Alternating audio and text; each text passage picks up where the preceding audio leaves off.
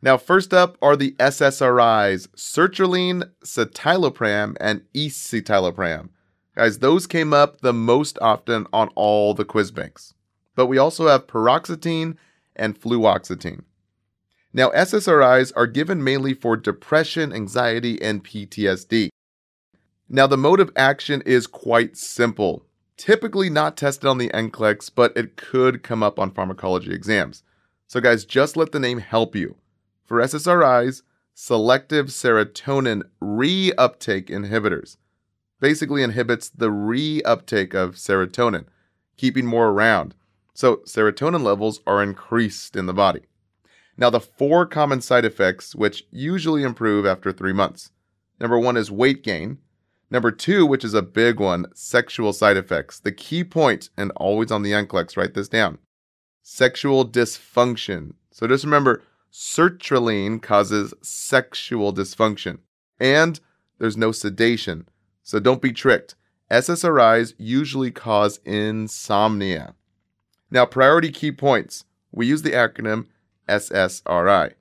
S for the suicide risk that is increased when starting the med or changing the dose. Again, high risk is age 18 to 24. And a key priority to monitor, big key point right here, report more energy without change in depression.